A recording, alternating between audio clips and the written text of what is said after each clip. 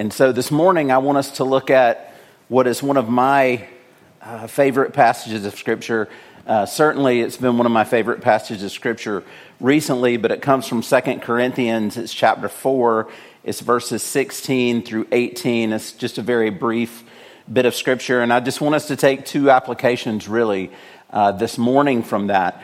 But I think it really is the hope of the gospel. And so if you will look at that with me, if you have your Bibles or if they're on your phone, or I think we'll also maybe have the passage up here soon. I think I realized that I put it down in the wrong translation. So my translation may be a bit different from what's on the screen. So I apologize for that. But 2 Corinthians 4 says this: "Therefore we do not lose heart. Though outwardly we are wasting away, yet inwardly we are being renewed day by day. For our light and momentary troubles are achieving for us an eternal glory that far outweighs them all. So fix your eyes not on what is seen, but on what is unseen. Since what is seen is temporary, but what is unseen is eternal." If you don't mind, just pray with me for a moment. Father, we are so grateful that you have opened the eyes of the heart of the believer, that they might see what is unseen, that they might see what is of eternal significance in your world. So, Father, I pray this morning that you would encourage our hearts, that you would open them up through the power of your Spirit in us, and that you would allow us to breathe in this great hope that we have. Father, thank you for the church. Thank you for your people gathered. And so often we need each other to encourage our own souls. And so, Father, I just pray this morning will be a time of encouragement as we look into your word. And we pray these things in your Son's name. Amen. So this morning we're going to be looking at the idea of transformation, real, genuine transformation. And one of the things I want to start off with is just by saying what transformation is not. So here Paul is offering us this sort of dichotomy. He's saying that on one hand, our bodies and life sometimes feel like we're just wasting away, and we'll sort of unpack that here in a little bit. But he says on the other hand that part of what it means to have faith in Jesus is to realize that we are being renewed, or a better way to say that is being made new, which is the idea of transformation, that we are being made new day by day. So there's this amazing paradox that we're going to see that just kind of sits at the center of the gospel. And so that's what I want us to look at today. But let's talk about a few things that transformation is not. Number one, transformation is not just this sense of sort of putting us on ice. And what I mean by that is, it's not that God has said, you know what, we're just going to pause the movie here, and I'm going to leave Jason or the believer just the way they are, and I'm just going to preserve them in a way that one day when they get to heaven, they're going to be immediately transformed and made new at that point. Now that is true. We're going to experience what the Bible says is glorification at that point. But I think as people who are seeking the truth, we need to realize that what God is offering us in the gospel is to be made new right now. That process will begin in our hearts today. That it has begun, if you're already a believer, in your heart. That God is making us new as we speak. Do you know that in 1867, one of the greatest inventions that has industrialized the world in which we live in was created? It was the refrigerated rail car, which meant for the first time ever, so 1867, they could take a piece of fruit, put it on a railroad, put it on a train, send it across the country, and it would get to the other side still fresh. Okay, and so that's sort of the sense of taking something, putting it on ice, and as much as you can, slowing down the decaying process until it can get into the hands of the person that would need it. So that's one way that someone might look at transformation, but that's not real transformation. That's just slowing the decaying process. But the second way is this. Do you know that later on we realized that we could use chemicals to preserve food? Right? And so that's what we do now. We use chemicals to do that same process. But really, that's not transformation either, because again, that's only slowing down the decaying process. And what Paul is saying here is he's saying the gospel doesn't slow down the decaying process of the believer. The gospel actually reverses that process, and that God begins to make us new at the same time that our outward bodies may be decaying. So normally I don't go into a lot of history, but I think it's really helpful here. So this letter is from Paul. It's 2 Corinthians. So we also have 1 Corinthians. I think if scholars would say that this is the most writing that we have to one individual church in the Bible. And so it's kind of interesting because we know a lot about the church at Corinth. Okay, so they are started on Paul's first missionary journey. And when Paul leaves, eventually he had spent 18 months with them. So Paul would have known these people that he's writing to very intimately. Okay, and so we're going to kind of, this morning, we're going to compare Romans 8 and we're going to compare Corinthians 4 together. And we're going to look at those together. What's really interesting about Romans 8 is that Paul had not visited Rome yet. And so in Romans, we get this full explanation of the gospel from sort of the A to the Z of what it is that God is doing in the person of Jesus. And then in the letters to the Corinthians, in Corinthians 1 and Corinthians 2, it's almost as though we get this intimate, sort of heartfelt plea on Paul's behalf with people that he is very intimate with. So does that make sense? In Romans, these are people Paul doesn't know. And so he's kind of explaining in very great detail sort of what it is that God has done in the person of Jesus. But then in Corinthians, he's really he's explaining the same material, but in a very different way, because these are people that he is deeply devoted to, that he is deeply connected to. Now, something interesting happens when Paul gets his first report back from the Corinthians. There's a lot of division. There's really 5 things that we see in 1 Corinthians that is happening in the church at Corinth. And so Paul addresses each one of those. And he takes time throughout the letter to address each one. And part of what's interesting is the way that he addresses them is by reminding them of Christ. So let me give you one example. One of those things is that there had become great division. The Corinthians they had done basically a little bit of what we kind of do. If we run around, probably people in this room would have a favorite pastor, okay? Somebody that you just really like. Like you find yourself going back and you want to listen to their sermon. And I don't know, you may be a Keller guy, you could be a John Piper person, you could be a John MacArthur person, you could be a Bragg person. Like there's all kinds of people that you could connect with. But that had become at a point in the church at Corinth that it was creating division. Because some people were following Peter, some people were following Apollos, some people were following all these different leaders, and they were good leaders. Some of them, Paul mentions, are actually false teachers, but for the most part, some of them were really good leaders. But it had become the sense of division, and one of the things Paul reminds them of is that Christ is the center of our faith. That no one personality sort of corners the market on what it means to follow Christ, that Christ is the one that we have to go to over and over. And so if you and I took the time to look at 1 Corinthians, what we would see is every one of these issues that Paul addresses, he reminds them of the person and work of Jesus over and over again. Now, let me say this. Sometimes we look at the gospel and we think of the gospel as, okay, well, that's the reset button, or that's entry into God's kingdom. And yet what we see in the writings of Paul is we see, no, that is what kingdom life is about. What you are going to find yourself as a follower of Christ, you're going to find yourself always being brought back to the very base of the cross. You're going to find yourself at the foot of the cross over and over again. Now, when I was a younger believer, I'm pretty sure I became a Christian when I was 7, which sounds kind of crazy. But I think I truly, genuinely responded to the gospel when I was very young. But part of what that created in my life was as sort of God would reveal sin in my life or challenge me in different areas of my life when I was younger, what happened to me, and maybe you can relate to this, I always felt like that I wasn't a Christian. Has anybody ever felt like that?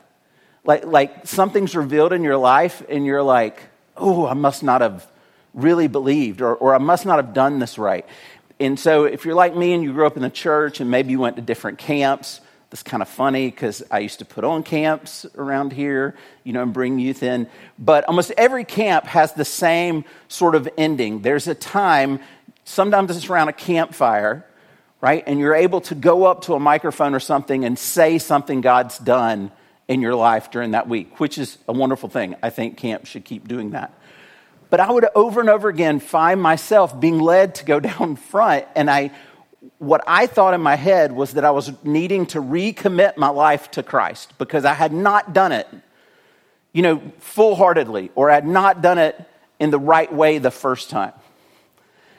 But as I've continued to live out the gospel in my own life and pursue Jesus in my own life, I've realized, no, wait, that's just what it means to grow in your faith. That is what the Christian life is about, that God is always bringing us back to this full view of his son's death and his son's perfect life on our behalf and what grace looks like. That is not step one in kingdom life. That is kingdom life. Okay, and so I think that's what Paul is going to try to spell out to us this morning. So really 2, maybe 3 main points. We may not get to the third. We'll at least get to 2. But the question is this: how do you and I live in this world that we find ourselves in? Okay, so what does it look like for us to live in the world that we find ourselves in? And so 2 Corinthians, the part that we're looking at, says this: therefore, do not lose heart. I won't ask you to raise your hand, but if you're anything like me, there probably has been times that you found yourself losing heart. Maybe it's because of things you see in the news, okay? Maybe it's because of things you've experienced in your own life, but you're going to come to those moments where you feel like you're losing heart. And Paul doesn't stop there. Part of the worst part is what Paul says next. He says, though outwardly we are wasting away. Okay, here's my challenge to you. So if you're my age, here's what I want you to do. I want you to go home today. When you get home, you have this minute, right? Most of the time everybody goes off to their own place for a few minutes before they gather back together. Okay, I want you to go in the bathroom, and I want you to look into the mirror. I want you to get really close. You can even let your nose touch the mirror if you want to. Right? But it's not going to take long for you to realize we're getting older. Right? That Paul's right.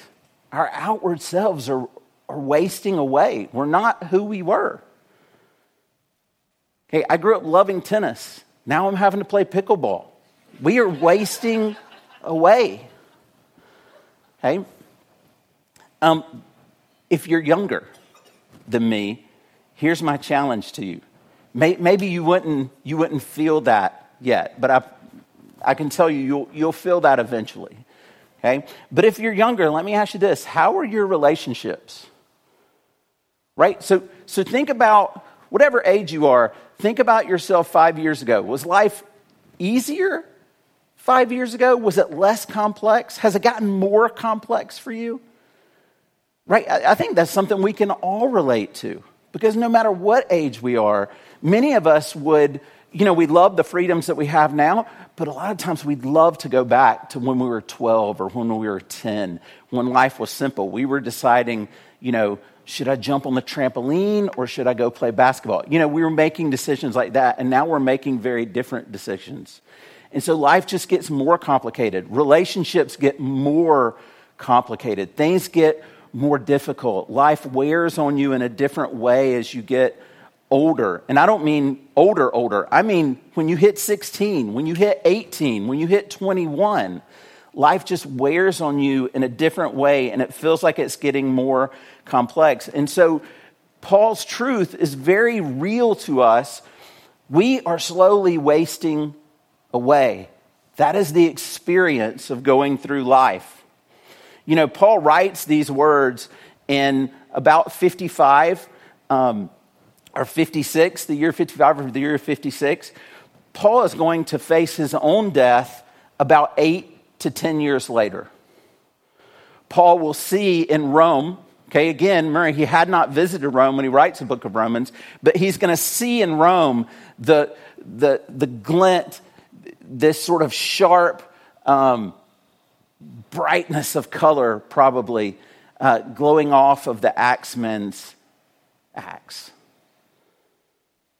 And like that, Paul is going to be in front of his Savior. In only a few years after writing these words that he's wasting away. Paul, if you look through 2 Corinthians, what you're going to see is the whole book is about suffering. Matter of fact, in 2 Corinthians 11 or 12, Paul walks through all the things that he suffered. He's been shipwrecked 3 times. He's been stoned twice. He's been flogged. And so Paul just lays it on thick, all of the suffering that he has been through. And yet he can write the words that somehow in the midst of that, he is being renewed and you and I are being renewed day by day. So we look in the mirror and we see one reality. And yet the Bible says that the gospel is offering us to be renewed day by day. Dr. Martin Lloyd-Jones used to say this. He used to say the Christian faith is not about escapism. It's not about us closing our eyes to the reality of life. He said it's actually about the exact opposite. The Christian should be the one who can look at the world and speak truth into the world because we don't fear the world that we see. We don't fear relationships that are broken. We don't fear regret. We don't fear conflict. We don't fear war. We don't even fear death. And one of my favorite authors is Bill Bryson. Bill Bryson says this at the start of one of his books. He said, there are 1,000 things that can kill us. Slightly more, probably around 8,000. At least according to the International Statistical Classification of Disease and Related Health Problems compiled by the World Health Organization. There are over 8,000 things, just by a list of the World Health Organization, that can kill us. Bill Bryson says there's good news and there's bad news. He says we will escape every one of these, that's the good news, except one, and that's the bad news. Right? But that is the world in which we live in. But Christian, do not despair because God is at work. So, what is the reality of this? So outwardly, the truth of our reality is that we are wasting away. But there's also a truth of our own hearts and the fact that decay is not just on our external selves, but it's also inside of us. So our physical bodies are frail, but our ability to live according to the gospel is also compromised. And so I want you to look, if you have a moment, if you'll turn to Romans 8, verses 12 through 13. I want you to see that Paul sort of hits on these same subjects, but in different ways. And so you're going to hear the same voice from Paul, but from a different aspect. And so in Romans 8, Paul says it like this. He begins to use the idea of our flesh. And he says this, then, brothers, we are not debtors, not to the flesh, to live according to the flesh. For if you live according to the flesh, you will die. But if by the Spirit you put to death the deeds of the body, you will live. And so in Romans, Paul speaks of it in this way, that if you and I live by the flesh, if we allow our desires, if we allow every whim of our heart to play out, that we will experience, not only in our outward selves, but even in our inward selves, this sense of decay and ultimately death. That we will begin to rot, not just from the outside, but we'll begin to rot from the inside.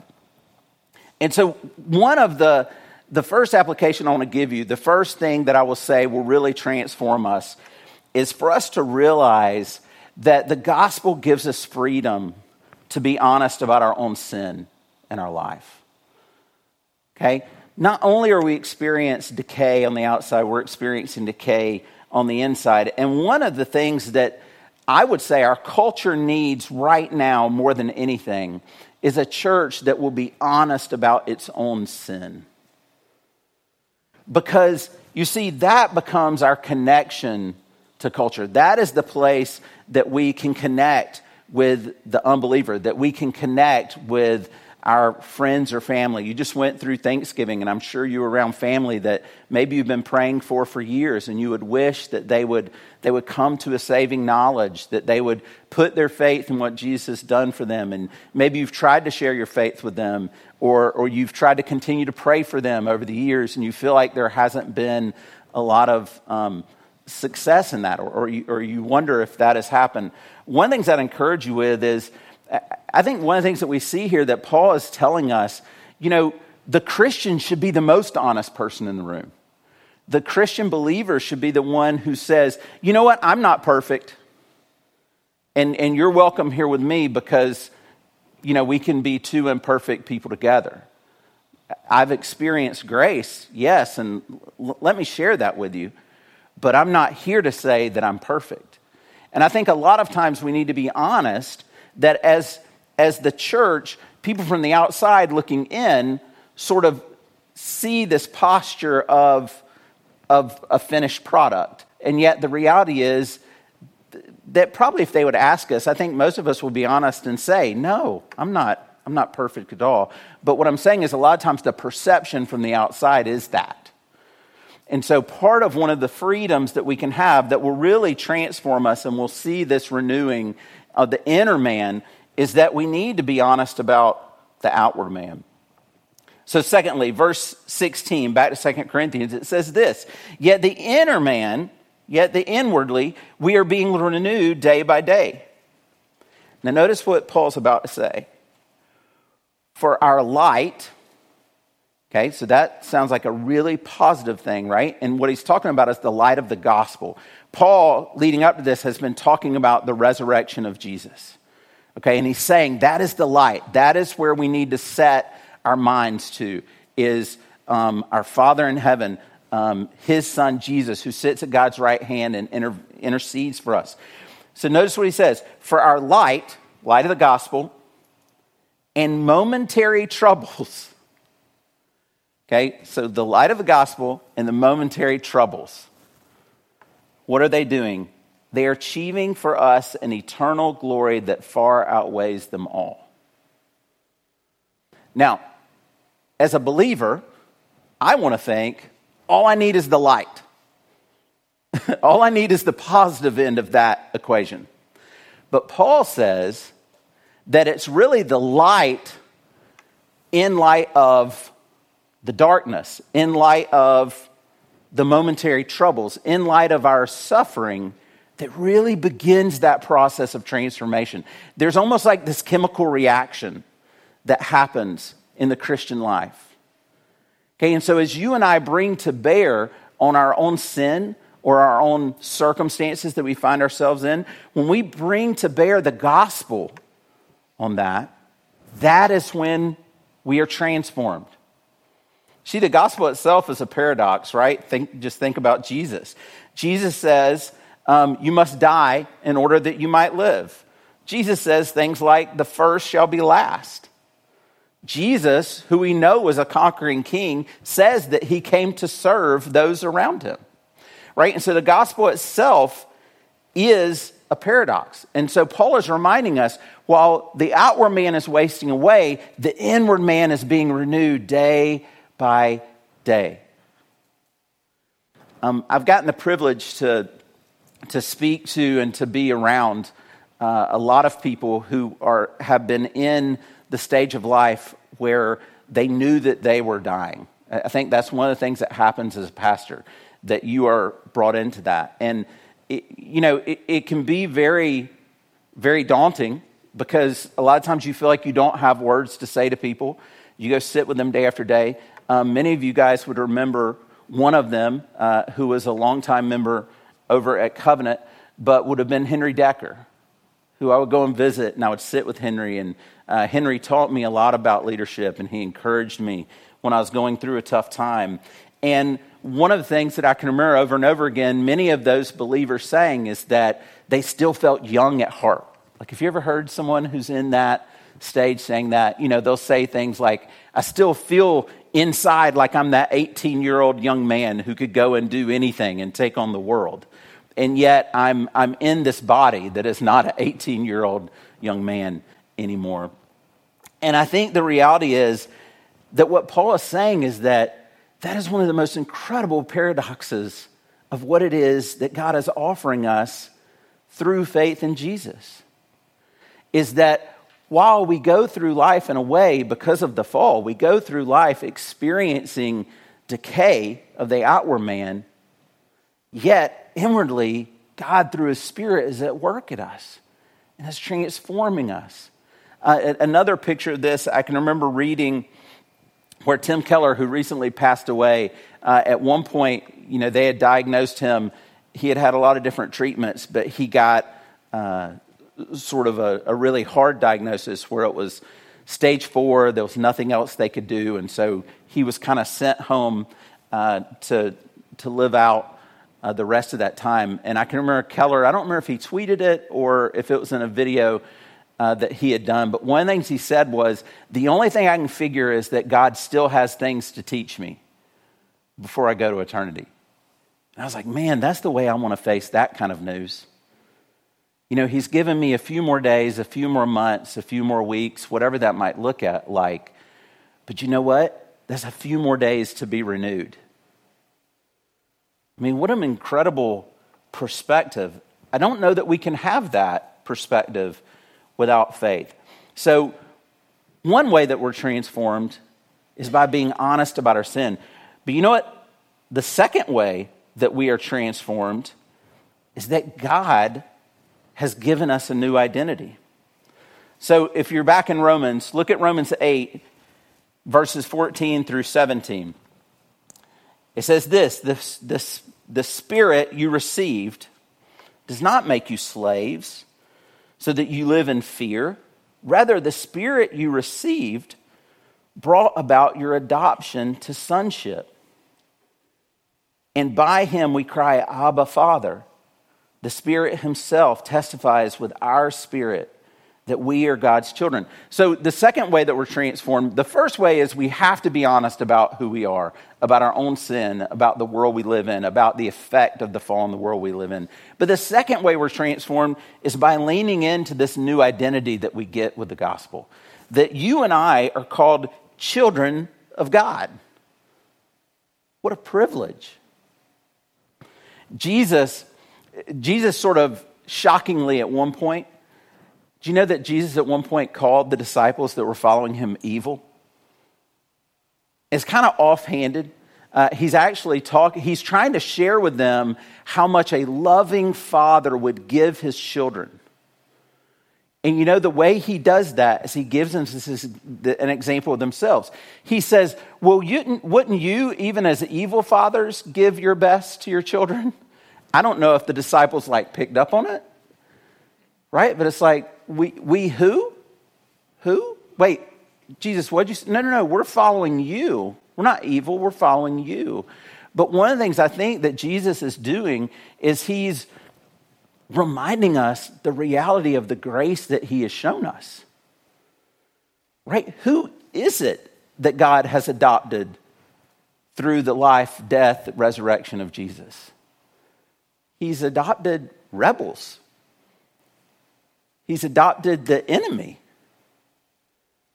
In some ways, in all ways, He's adopted those who were evil until He began this work of transformation in their hearts through faith. Right? And so we have to be okay with that paradox. We have to be okay to really be transformed from the inside out. We have to be okay with seeing the depth of our own sin and the depth of God's grace for us through His Son, Jesus. And so, going back to 2 Corinthians verse 18, and we'll conclude with this. What is it that Paul reminds the Corinthians of? Well, before I share that verse, let me tell you what had happened. So Paul, we see here, writes a second letter to the Corinthian church. Partially, he writes a second letter because Paul had gone back and visited them again. And he said it was a terrible visit. Those are Paul's words. And what we begin to understand through 2 Corinthians as Paul writes this letter back to them after his visit is that when Paul went back, they had began to question Paul as an authority on the gospel and on Scripture. And they said things like, he's not a great speaker.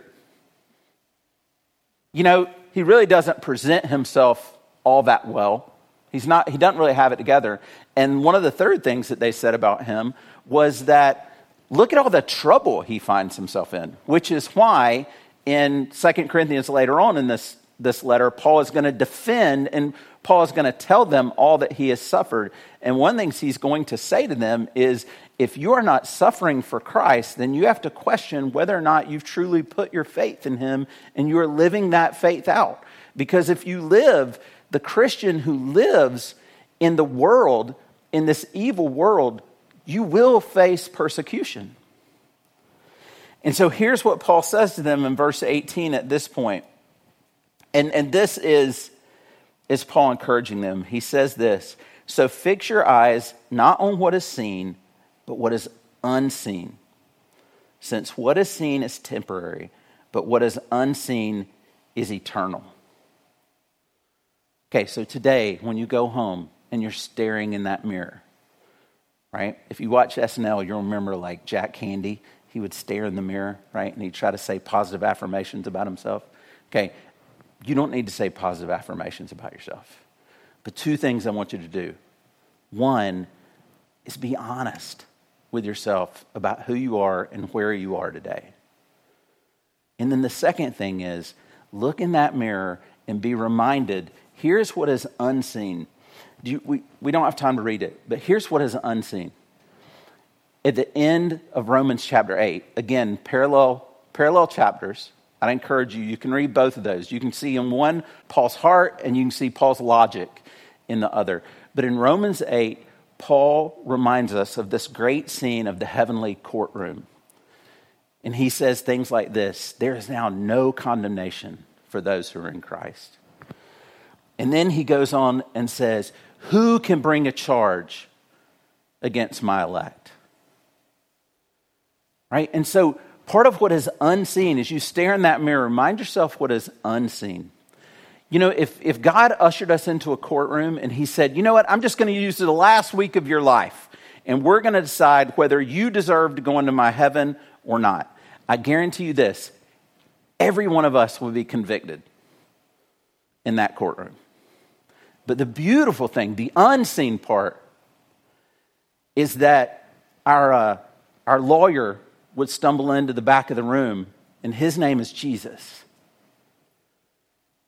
You know what he would say in that heavenly court? He would say, I've already paid every bit of the sentence that this young man, this young woman will receive. They are with me. And you and I would walk out of that courtroom free. And not just free, but we will walk out of that courtroom as children of the true and living God. Right? That is what Paul is telling his beloved people in the Corinthian church. He's saying, listen, you're children of God. Don't turn away from that. Don't let these divisions take hold of you. Don't let the suffering of life win out. Don't let the things that you are going to face today when you and I leave this wonderful group of people, right, that are so encouraging and shake our hands in the morning and say, oh, so good to see you, right? But that's not oftentimes how we're treated when we're outside of these walls. Don't let that steal the fact that in the unseen world, you're a child of God and that he is renewing us day by day. Let's pray. Father, so grateful for your word, so grateful that we always see two things in your world. We see the reality of who we are. But Father, we also see the reality of who our Heavenly Father is. Thank you so much that in Christ you have offered us this new life, this ability to be transformed. Father, will you help us? Will you help us to live that out? Will you help us to have the courage to speak into our culture and to say, you know what? I'm not perfect. But then, Father, will you also help us to stand against our culture at the same time, where we say, but I have a relationship with the true and living God, and I can't live like this anymore because he has called me to something very different. Father, that is what our world needs. Our world needs a church. Our world needs people who will be honest about their own sin and who will share the hope of the resurrection of Jesus with those around them. Father, will you help us to be that type of person in our culture? We pray these things in your Son's name. Amen.